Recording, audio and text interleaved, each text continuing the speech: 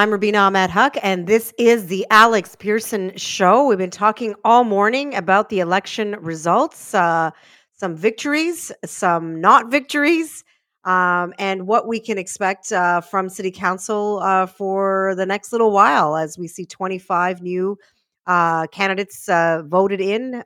John Tory re-elected as mayor.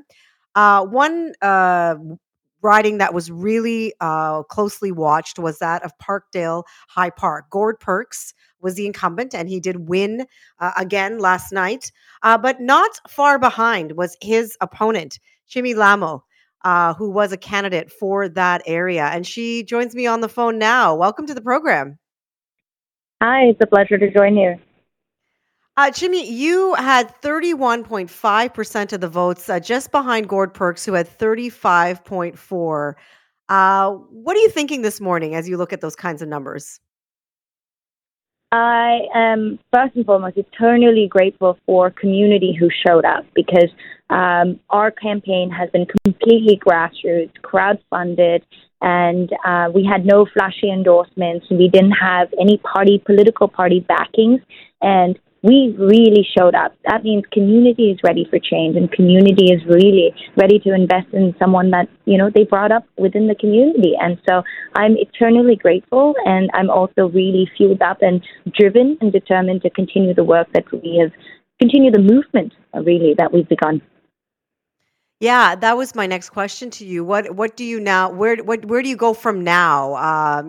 You didn't win the seat, but that doesn't mean your political career is over. What can we see? What can we expect from you going forward?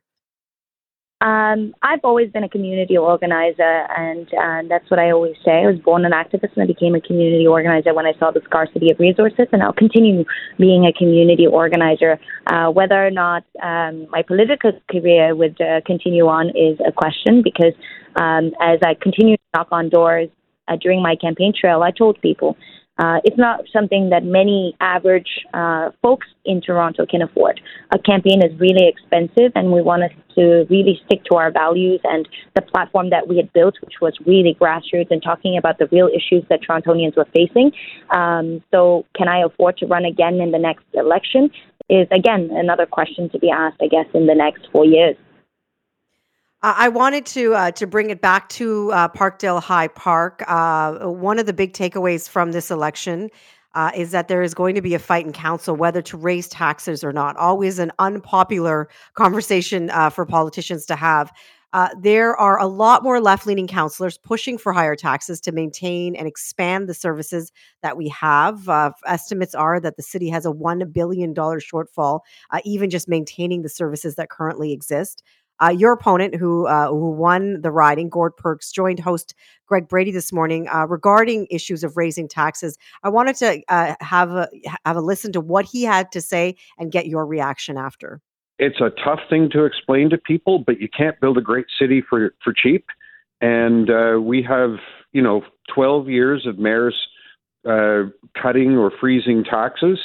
And I'm sorry, folks, we're going to have to increase taxes if you want better services. It was a hard message to share, but evidently enough people agreed with me. What's your reaction to that? It's obviously not a popular thing to bring up, but in order to run a world-class city, you need to have money. What's your reaction to what Gord Perks said this morning to Greg Brady? Mm-hmm. The fact that we are defunding our public services continuously, I think, is such a shame in the city of Toronto. The fact that we have a housing crisis, the fact that, our healthcare is literally deteriorating, and all of these issues are public services that are not able to fund themselves, right? And so I think that, yes, we need to be paying for better quality services, but I want to emphasize on the quality of service, right? If garbage was privatized, then we better make sure that the city is clean. But that's not what's happening right now, right? When we invest in transit, is it getting better, or do we just see construction happen for 19 months and then ripping apart our roads 3 times rather than just once? And so I think it's really important that City of Toronto and Parkdale High Park residents specifically see the quality service. And so that's the responsibility of the city, right? So if the taxes are raised, it's that we need to make sure that that is resulting into really efficient services, that people see the return of investment. As of right now, people are not able to see the return of investment in the investment of public services, and that's why people think that raising taxes is going to hurt them a lot more, which is not really the case, right? If we look at property tax across the world and compared to cities, we're actually on the lower end.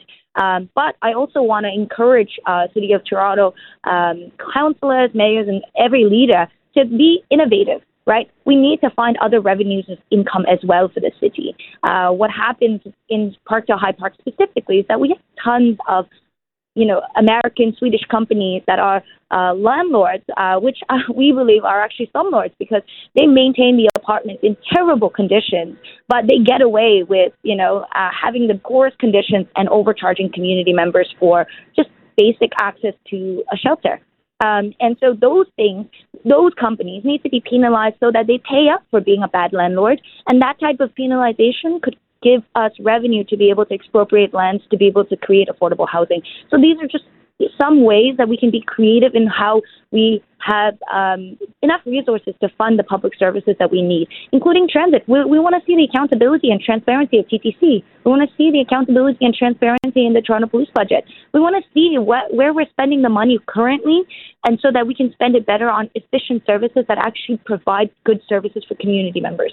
That's what's happening right now. We're coming to a point where our communities are feeling disenfranchised. Everything is rising. Cost of living, the temperature is rising.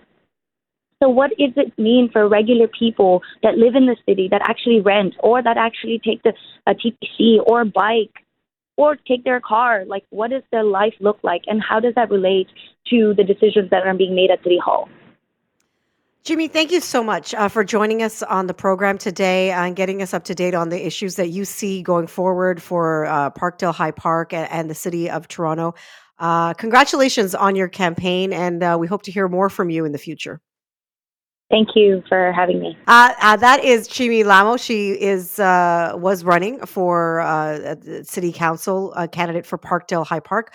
Lost to Gord Perks, the incumbent, but it should be pointed out that her grassroots campaign garnered 31.5% of the votes, and Gord Perks got 35.4% of the votes. So I think we're going to be hearing a lot more from Chimie in the future when it comes to local politics and her work in the city, especially in the area of Parkdale High Park.